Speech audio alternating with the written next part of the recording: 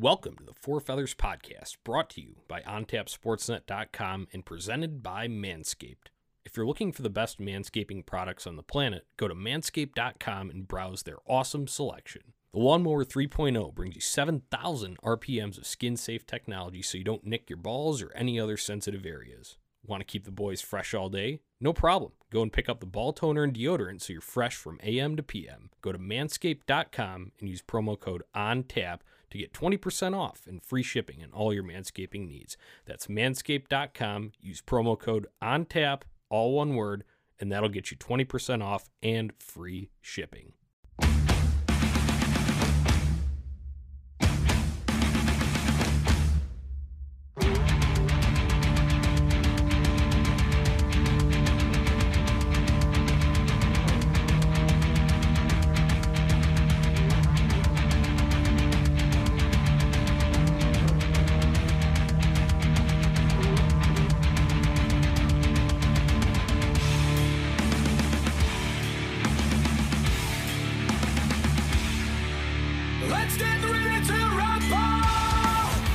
Hello, Blackhawks fans, and welcome into the Four Feathers post-game show, the very first one of the 2021 season. I am Johnny Nani. I have got Tony Marchese and Ron Luce with me tonight. Unfortunately, we are breaking down a Blackhawks 5-1 loss at the hands of the Tampa Bay Lightning, but unfortunately, this is kind of what we expected.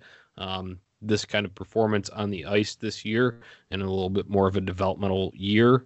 Still disappointing nonetheless when your favorite team falls in their contest. So, gentlemen, first of all, how are we doing tonight? Johnny, it's good to have hockey back. I don't think that we really expected much out of this game. It was good to watch some hockey for a little while, and then the floodgates opened up. I'm doing okay. The beers are helping. How are you guys doing? Yeah, likewise, Tony. The beers are definitely helping because literally exactly what you said. I think we all expected this, but once it actually hits you and happens, and you're just like, oh, wow, this is fun. And then you turn to the good ones, and then you crack them, and we get this thing going. Yeah, absolutely, guys. That's the way it goes this year. Like I mentioned, 5-1 loss to the Tampa Bay Lightning on opening night. They were without, multiple big point producers, but that still did not matter. They still had a couple of those guys on the ice, but either way, Blackhawks completely overmatched in this one. It showed, it was very evident, and we also had, a lot of young guys getting their feet wet tonight for the very first time in Pius Suter, Ian Mitchell, most notably, and we'll dive into all of that. But before we get started, make sure to go to OnTapSportsNet.com for all your Chicago sports literature and podcasting needs. You can follow us on Twitter and Instagram at FourFeathersPod and at OnTapSportsNet.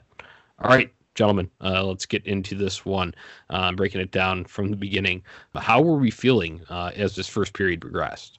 I mean, for me, it was I wanted the Hawks to get the first goal. I thought if they needed or had any shot in this game whatsoever, Johnny, it was going to be getting the first goal and jumping it on Tampa Bay early.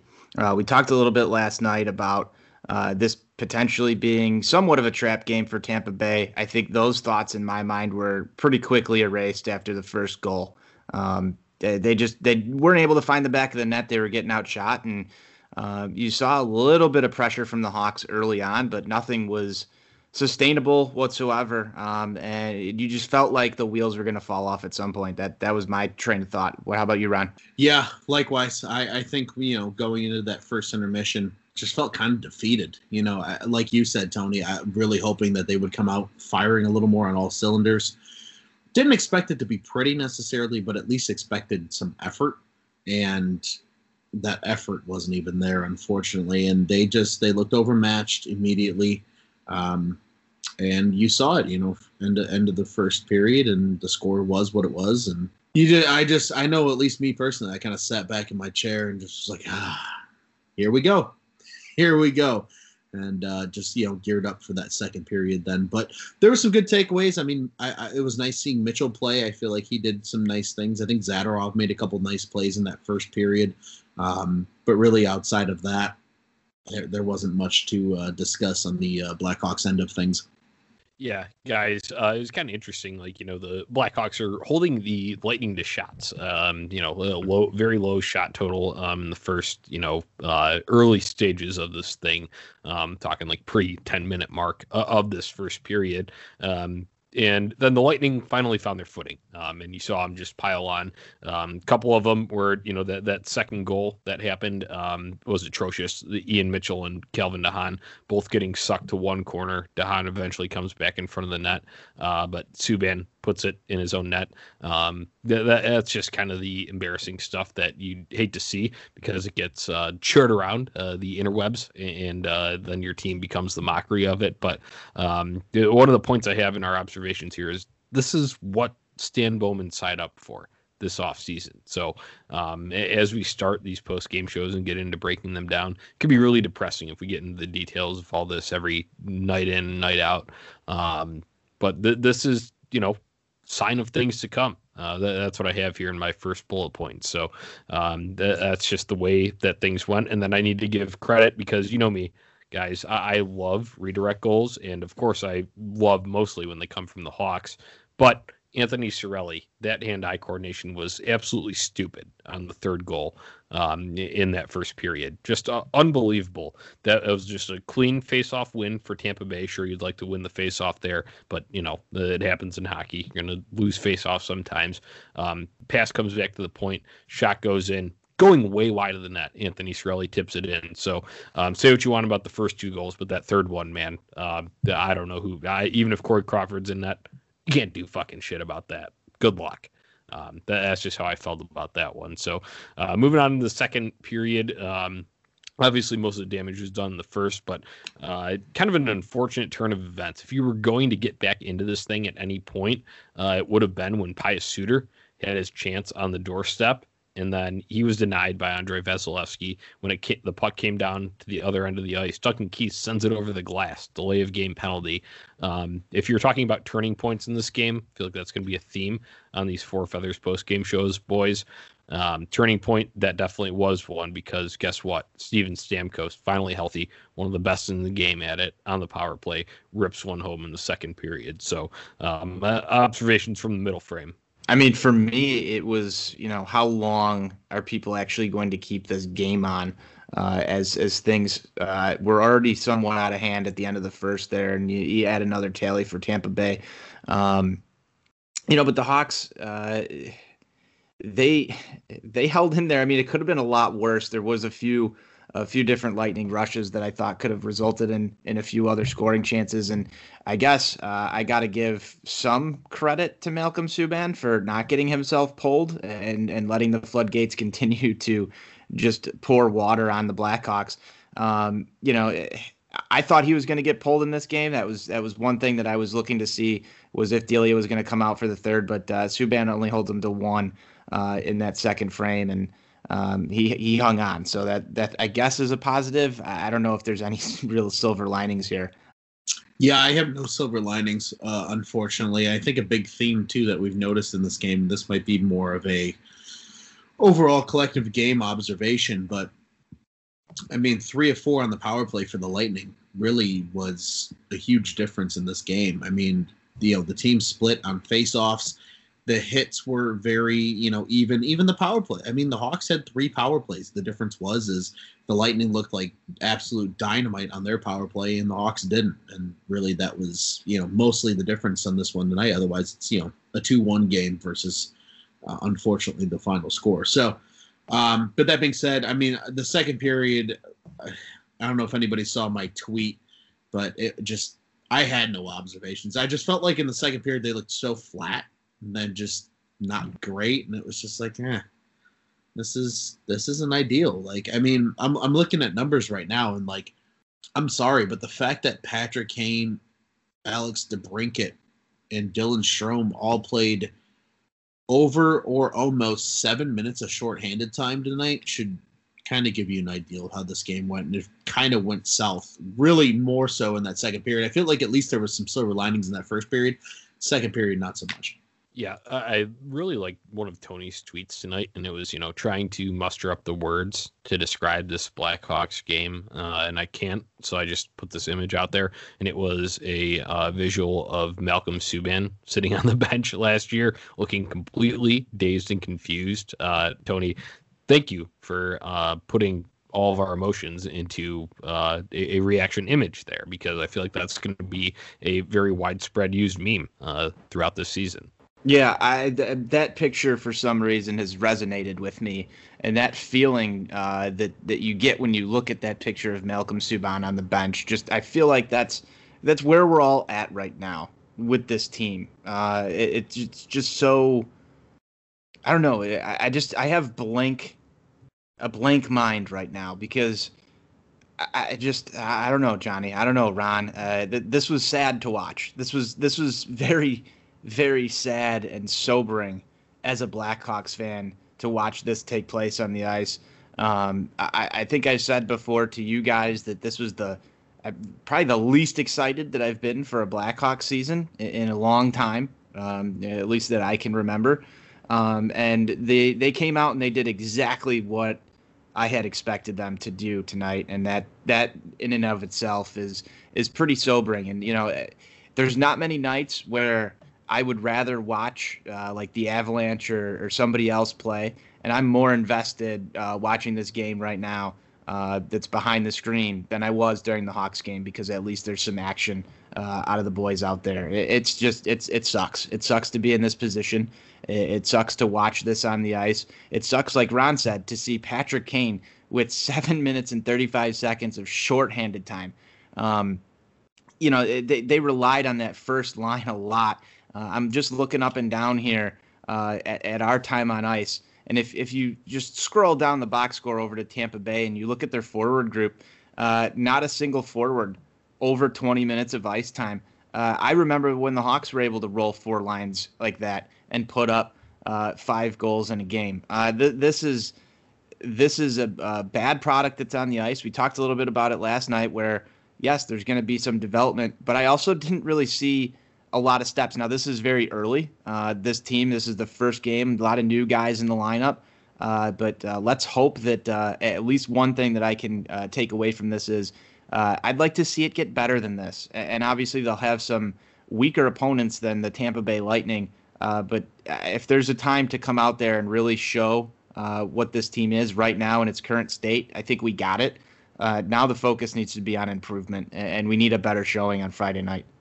Yeah, absolutely, Tony. And I think, one of the things that is most frustrating here, nothing flowed. And I think that's, that can be attributed to early season and, the shortened training camp and all of that. The guys that are absent, those can be recurring excuses, themes, whatever you want to call it. But when you just have a game that just feels so lopsided, because Tampa Bay knows what they're doing. Once they enter the zone, they know what they're doing and they know where to go with each line and how they're going to produce a point there. For the Blackhawks, it was a fucking miracle to even enter the zone. So that's just where we're at in terms of, talent level and then also structure at this point in the season. Like I said, this is night one. We will not completely overreact and, tell, Rocky to sell the team right now. We're not in that level of things, but just, when you watch it and you get a feel for the game beyond just the numbers, that's what it felt like. So I just wanted to air that out, Tony. Yeah, they looked like when I get too drunk and it's like 3 a.m. and I'm still trying to play NHL. That's what it looked like out there tonight. It looked like they were playing video game hockey against somebody who's way better than them. There was no cohesion, there was no strategy, no crisp passing, couldn't enter the zone. It made me want to throw my controller through the fucking TV screen. I was gonna say it's like when you give your little brother the controller because he's been nagging at you for so long, as you're playing, and you give him one before and it's fake. You don't actually have him on, and he says, "No, I want to actually play." And then you're stepping in, and then he comes in and gets absolutely smoked. That's a perfect metaphor for Jeremy Colleton coaching the Blackhawks right now. Tony, are you calling for Colleton's head yet, or is it too early? Way too early. I saw some people out there on Twitter calling for his head. Again, like I said last night. Just as we predicted on our season preview episode. Yeah, but who else do you want fucking coaching this team right now? I mean, honestly, guys, let's think about it. Who do you want to fucking coach this team? You're not going to get a top of the line coach to come in here with the roster that's assembled. You might as well have Carlton because he's not going to win you. He's not going to win you any more games. And what is let's take a step back here. What is the actual point of this season outside of development? How are we going to get better? They need to draft talent. They need to be a top 4 draft pick this year again in order to get somebody who's going to make an impact on this roster. So who else do you want fucking coaching this thing? You want to squeak out maybe 20 wins and be middle of the pack, 20, 25 wins, be middle of the pack? That's not going to solve anything here. We're in a really rough fucking spot, guys. We're in a really rough spot. You had a hot take here. I wouldn't want anyone but Jeremy Colliton coaching this team. That's seriously. I mean, just talking about where you are organizationally. I think it's okay right now for at least Jeremy Colliton to be standing. I want Ricky Renteria on the bench. Yeah, the greatest rebuild manager in baseball in the last 4 or 5 years. Yeah, worked for 2 other Chicago teams. Give me fucking Rick Renteria on the bench right now. That's who I'm calling up. I fucking love it. All right, boys, let's just move on to a couple of highlights because I guess the Blackhawks' only highlights of this night came in the third period. And as much as we're probably going to crap on Malcolm Subban throughout the season, and I am fully in the camp that he's not, a full-time NHL goaltender.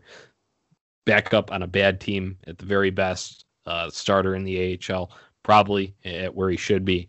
But he did make an unbelievable sprawling save with his stick in the third period. And unfortunately, the Lightning scored not too long after that, so it feels like it was negated. But holy shit, that thing's going to be on highlight reels for a while. Any thoughts on that? It was a nice play. I said the exact same thing. I was like, holy shit. I was like, all right. I was like, he might have given up some goals that we weren't happy about tonight, but what a save. I mean, you at least keep another goal off the board. I mean, for fairness, the over-bettors, I apologize. Malcolm Subban ruined your night because the over-under was set at 6.5. So under-bettors rejoice. Over-bettors cuss Malcolm Subban out until you go to sleep tonight. But nonetheless, I mean, absolutely outstanding play. I fully expect that to be on the highlight reel for at least a couple weeks.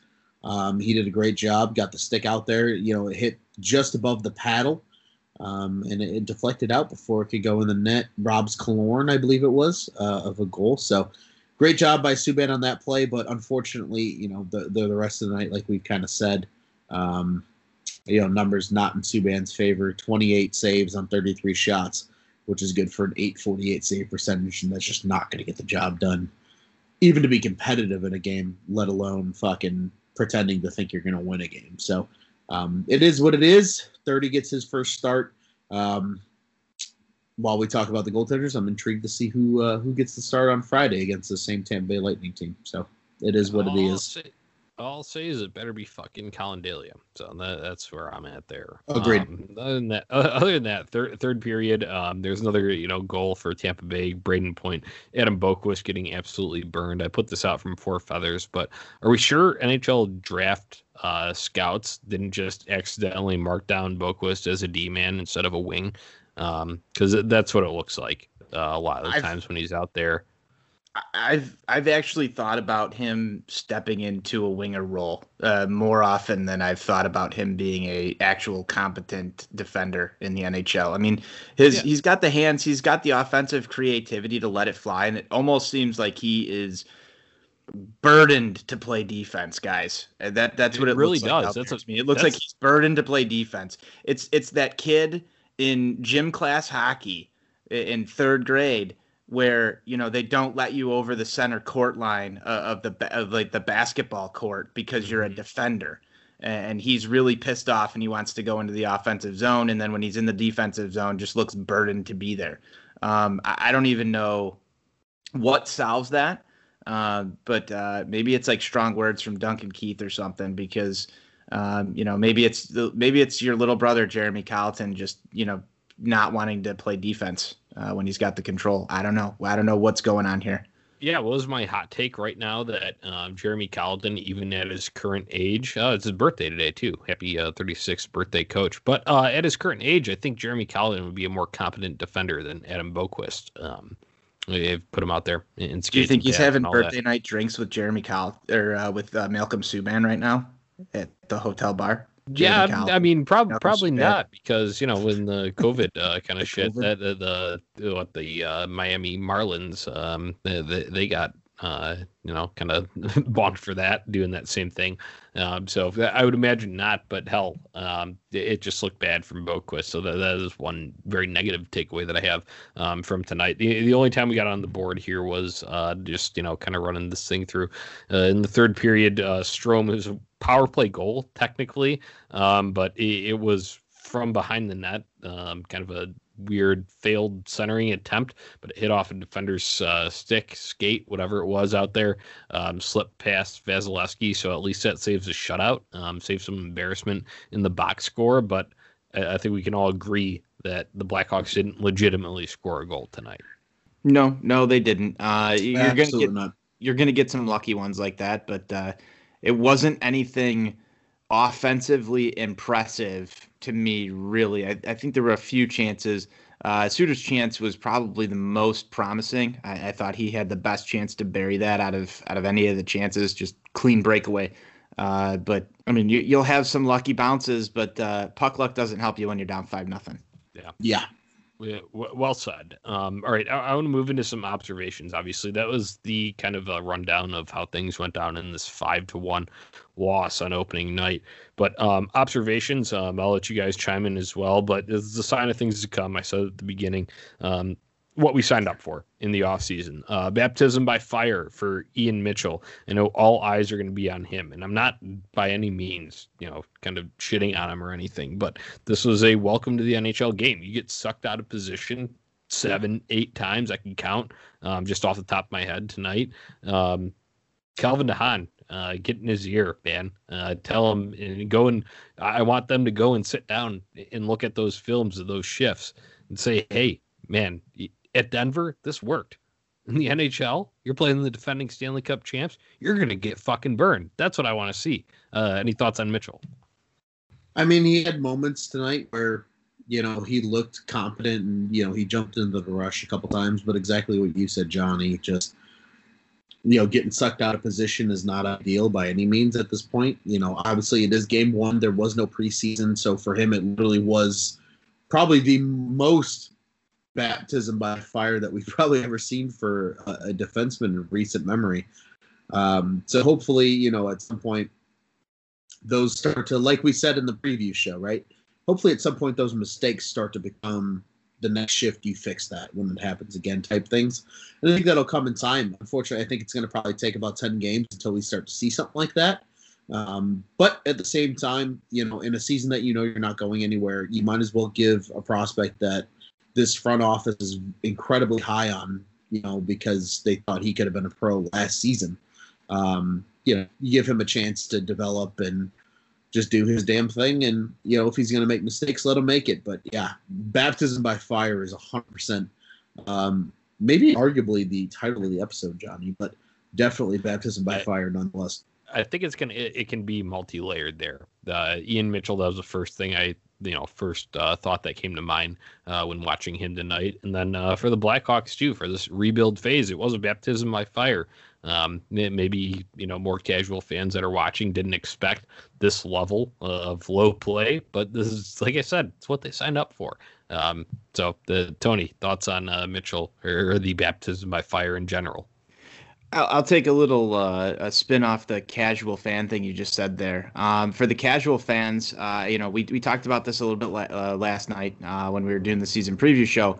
But we all listed off things we wanted to see from Mitchell. And one thing that you said, Johnny, is build the confidence, and we talked about fixing these mistakes, and we said they were going to be there.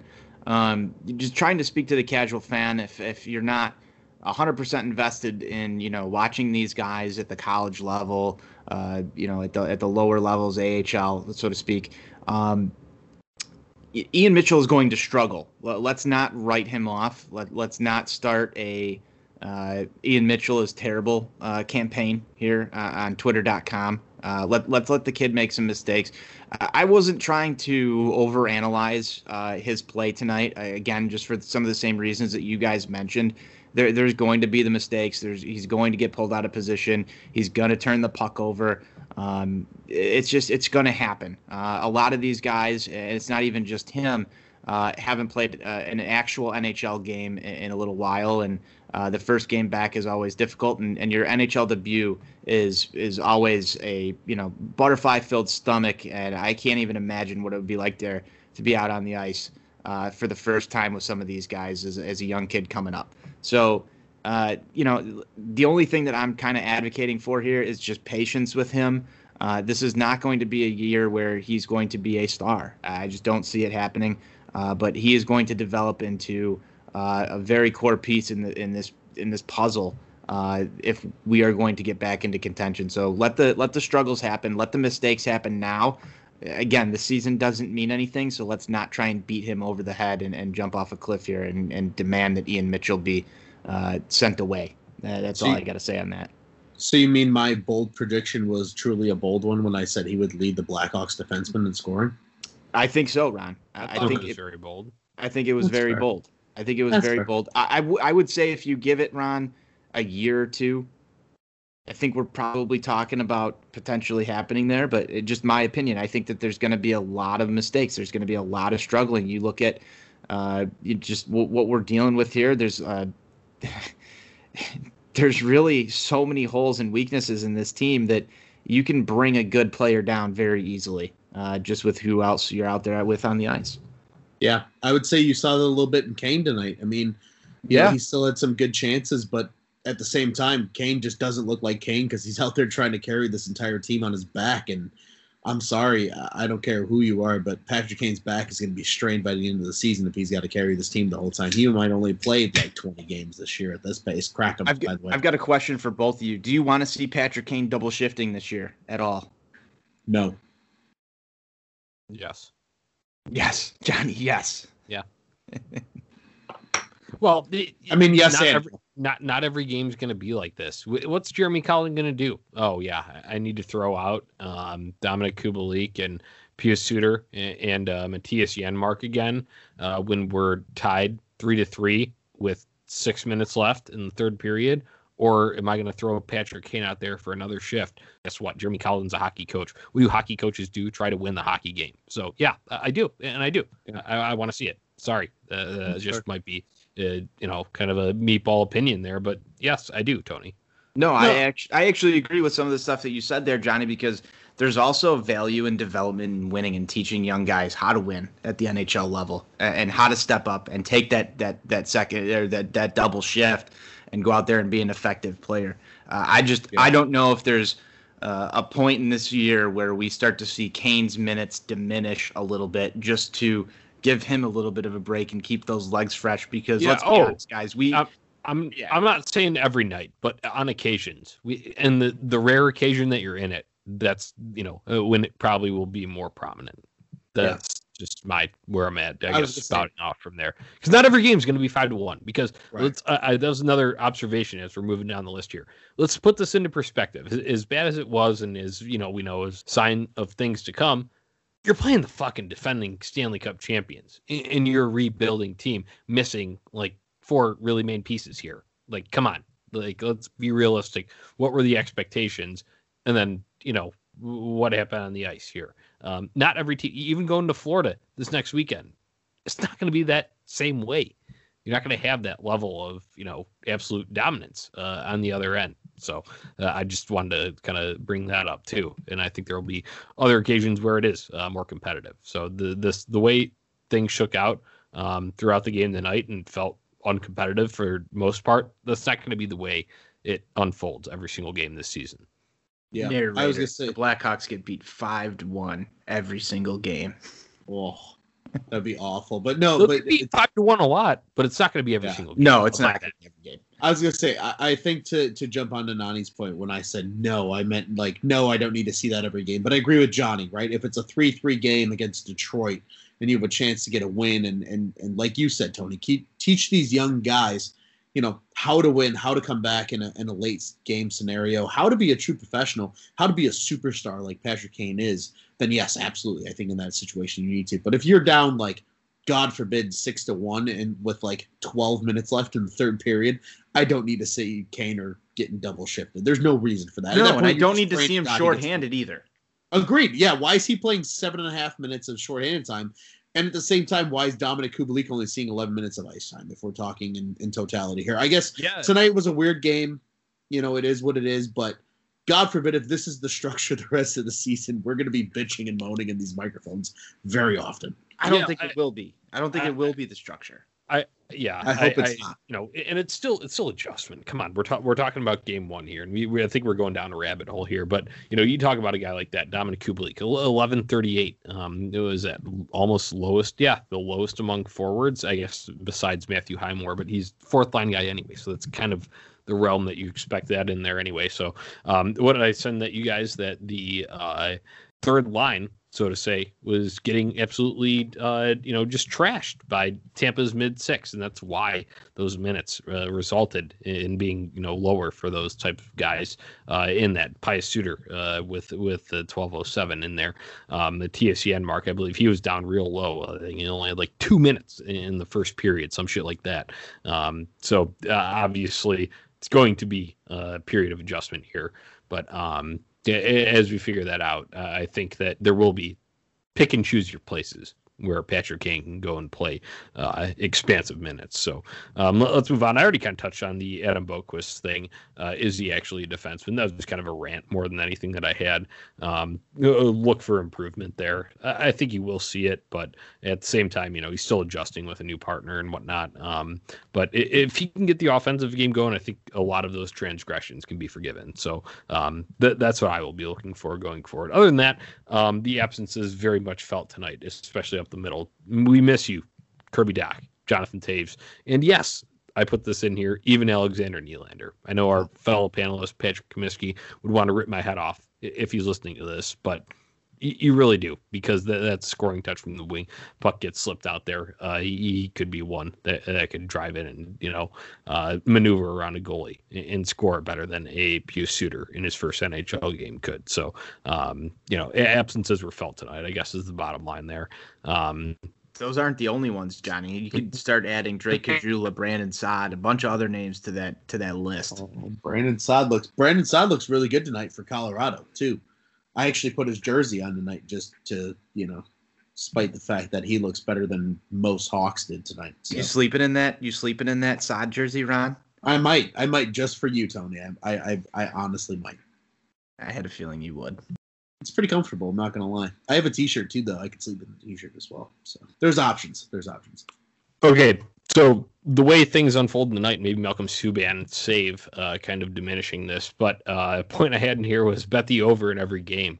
I guess you got to check the line before and be sure, but as we're getting into this, and maybe if the Blackhawks find an offensive flow, because, hey, if they score another goal, that thing hits. So I think that's fairly safe. You guys are more on the betting side here, so take it away with your Blackhawks betting advice as the season progresses. Yeah, I mean, I think Tony, we've had some conversations in our group chats and Twitter chats today. This kind of feels like that what was that? That was the first Colleton season, so 2018-2019 season, where they couldn't play defense to save their lives, but you better believe if the over was anything under 7, they were probably going to hit it. It might be that way, maybe not right away this season. Obviously, I think tonight is a good indication of that, but I absolutely think if, just as you said, Johnny, if this team can get into any kind of scoring groove, I mean, there were moments tonight that first line looked good. I mean, DeBrincat, Strome, and Kane had some chemistry tonight. It was there. So, I mean, hell, if we're being straight up, let's call it a spade here. DeBrincat led the team in terms of forwards and everybody in terms of ice time. 23 minutes of ice time for Alex DeBrincat tonight. So, that the first line had some chemistry, though. I mean, they looked good. They know each other. I think that helps. But I think as guys get settled in and, they can at least put up 2, 3, you get a good night, maybe 4 or 5.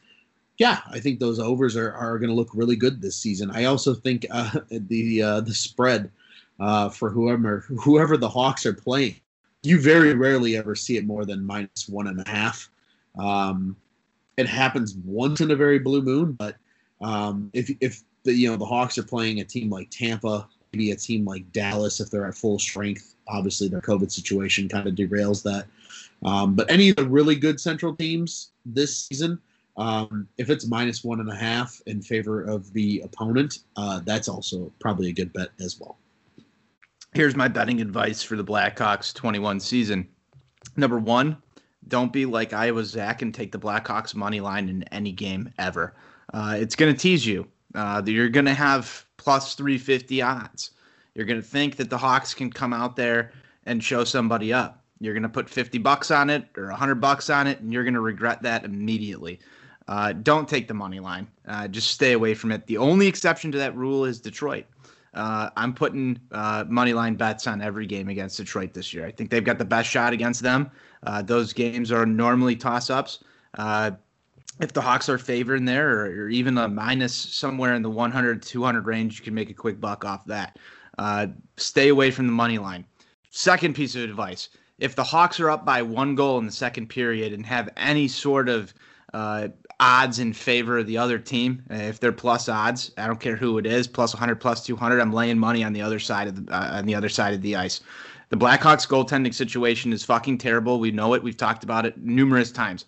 Other teams are going to be able to capitalize on that and score at will late in the game. If you can get a team that is a favorite coming in against the Blackhawks, you will make some money, I believe, this season, live betting on the other team. I think that's another one. The other bet that I'm laying down almost every day is Patrick Kane, anytime goal scorer. I think you'll be able to rack up some of those if you just lay him in there.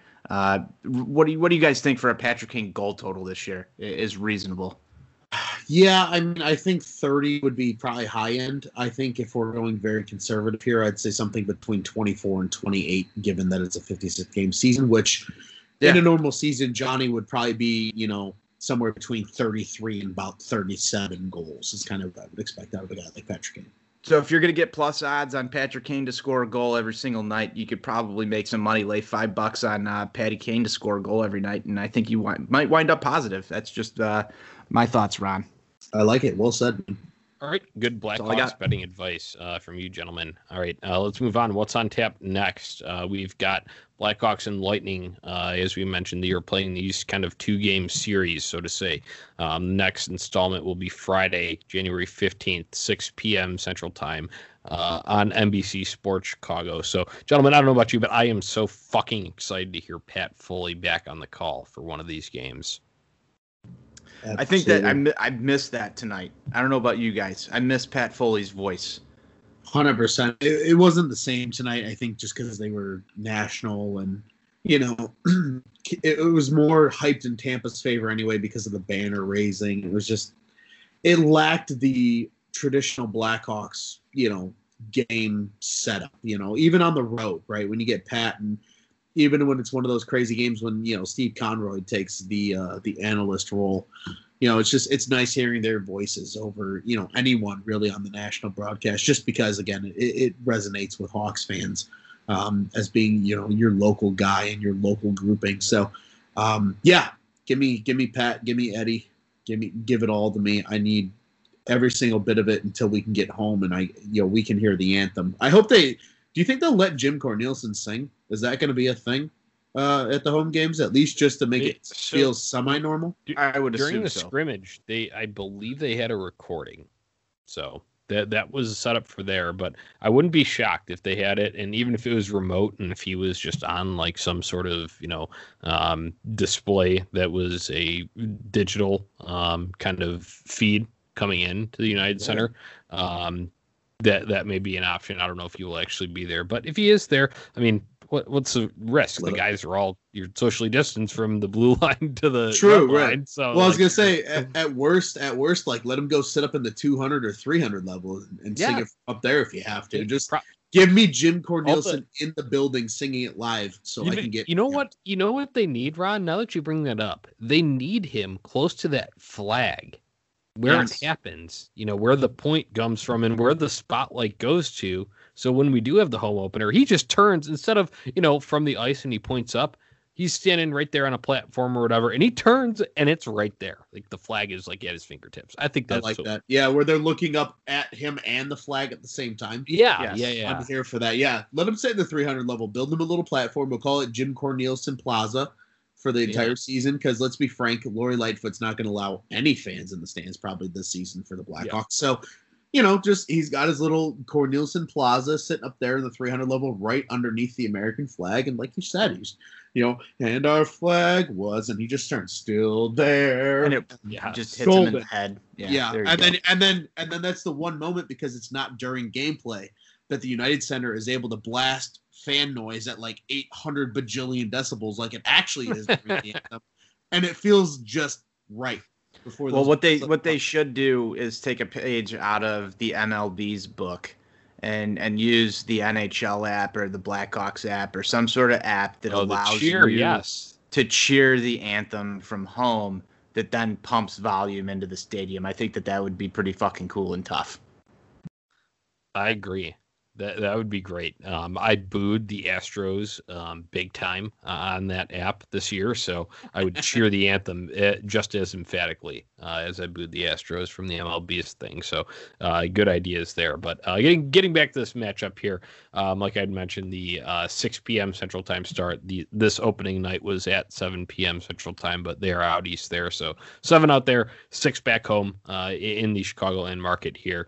NBC Sports Chicago, like I said, Pat Foley back. That's going to be excellent. So we can look forward to hearing a little more Blackhawks related analysis from him. Lineup notes: Luke Shen and Tyler Johnson will return for the Bolts after their cap crunch moves. Those guys are basically placed on, whatever I don't even know exactly how they did those salary cap gymnastics, but whatever it was, those guys needed to be off so they could be cap compliant on day one. So those guys will return. That will only make it a tougher test for the Blackhawks. Gentlemen, I want to see Colin Delia in the net. I'm sorry, I don't mean to write a guy off after the first game of the season, but at the same time, when Malcolm Subban came over, just looking at his track record from his days in Boston, from his days in Vegas, we knew that he wasn't an NHL goaltender. We tabbed him as what he was, and I believe I said it earlier in the show. Probably a starter in the AHL, backup on a very bad team. So let's get Colin Daly into that starter role and let Malcolm Subban be the backup on a very bad team here. Do you think we'll see Delia, or will they go back to Subban? God, I hope they go to Delia. I feel like, especially this year, with not having a true number one, in the sense of like, yeah, this guy definitely won the job, and it's kind of goalie by committee.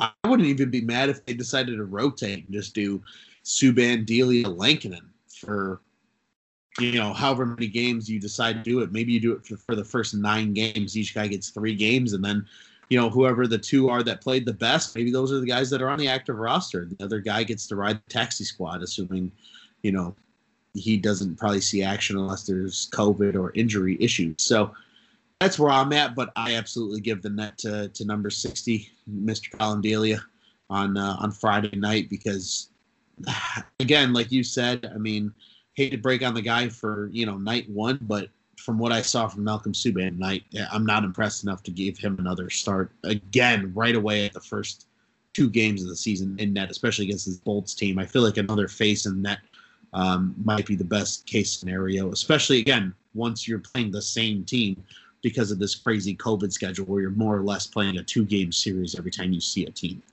This is terrible for me to say, but I want to see Subban back in the net, and I want to see another dumpster fire.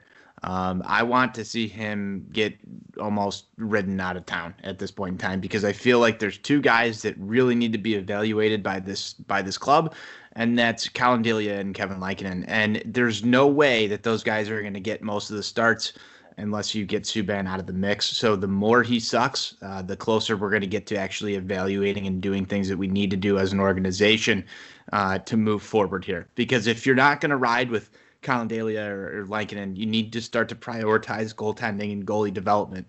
The more that Subban plays, the more he sucks, the quicker we're going to get there. So that's just my take. Yes, I would rather see Colin Delia play every single night over Malcolm Subban. That's the short answer. But we need to close the book on Malcolm Subban at some point, Johnny. I love it. I'm totally on board with that. I closed the book on Malcolm Subban the second he was traded here. I thought that was just a throw-in, and they weren't even going to sign him. I was irate when they re-signed him this year in the offseason. So I'm totally on board with your train of thought there. Unfortunately, I think, for the sake of your argument and the plan there, Tony, it will go to Dahlia on night 2. So hopefully on Sunday, then the Florida Panthers come out with an absolute vengeance and put like 10 up on Malcolm Subban. So hate to wish bad upon it, but if you're accelerating the development process, get the guys in that are actually legitimate. I'm totally with you, Tone. Yeah, my first thought was like, does anybody make you miss Anton Forsberg more than Malcolm Subban? Seriously, great point. Yes. Honestly. Oh my God, yes. I just had PTSD level flashbacks at you saying that, because honest to God, there were nights that Forsberg looked eons and eons better than Malcolm Subban. It's terrible that that's even a fucking thought in my mind. That's it really where is. we're at. It's a dumpster fire. It is bad. Okay. All right, guys, let's get some stick to click predictions tonight. Obviously, none of us hit on game 1, but let's go for a little bit better on game 2. Who we got? Oh, this is tough. I felt pretty good. I picked Andrew Shaw for game 1. He did have an assist tonight, so I'm pretty happy about that. Call it whatever kind of assist you want. The Blackhawks didn't legitimately score. We know.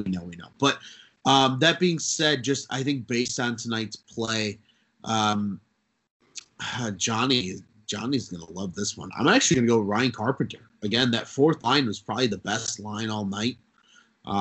They were the only ones that actually looked like their normal selves in this game by any means. Everybody else looked very overwhelmed, even though the first line of, Kat, Strome, and Kane had, some moments.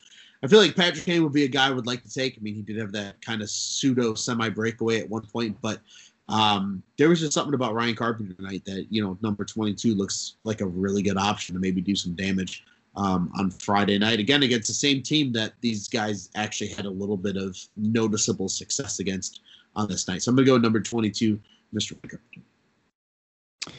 Love it, Ron. I am going to the guy that had the breakaway. I'm going Suter. I think he buries his next chance. If there's one guy that wants to get on the board, it's going to be him. I think that Friday night's his night. He saw some opportunities here. He knows what he's got to do to get it done next time. I'm going Suter. Johnny. All right. I'm already going off the wall on game 2 here, but I'm going to go with Nikita Zadorov, and that is because I think the Blackhawks will only score like 2 goals, and one of those will just be Nikita Zadorov collecting a loose puck, and it's an absolute bomb from the point because he has shown in his past with Colorado that he can bring those. And unfortunately, where we're at right now with the chemistry, I don't think anything's really flowing offensively, and I think it'll still take a little bit of time to get there. Those are the kind of goals that are going to be scored for the Blackhawks up until that chemistry is established. So Nikita Zadorov with a big clap bomb. That is my stick to click. You guys got any final thoughts before we wrap this thing up?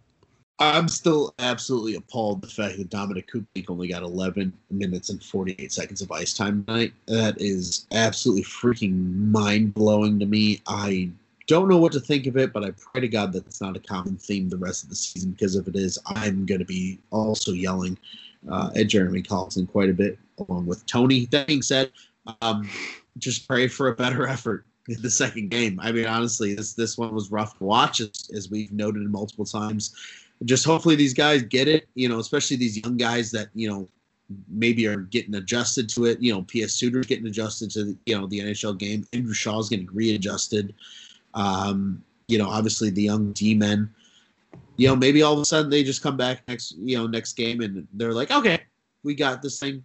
Maybe they don't win, but at least it's a little more competitive. I'd like to see competitive hockey, even if they're losing games. So that's what I'm looking for on Friday, and that is my, kind of final take before we get out of here tonight. Final takes, buckle up. We're going to see a lot more of this. As Johnny said, it's not going to be every night, but buckle in. If you're a casual fan, this is Blackhawks hockey now. There's going to be a few more blowouts than you're used to. There's going to be some struggles offensively, especially early on as this team gets its footing. but it's still hockey. It's still the greatest sport on earth to watch and take in. So you're gonna enjoy it, but it's gonna be different than what you're used to. This is gonna be interesting. And bet the over. That's all I got to say.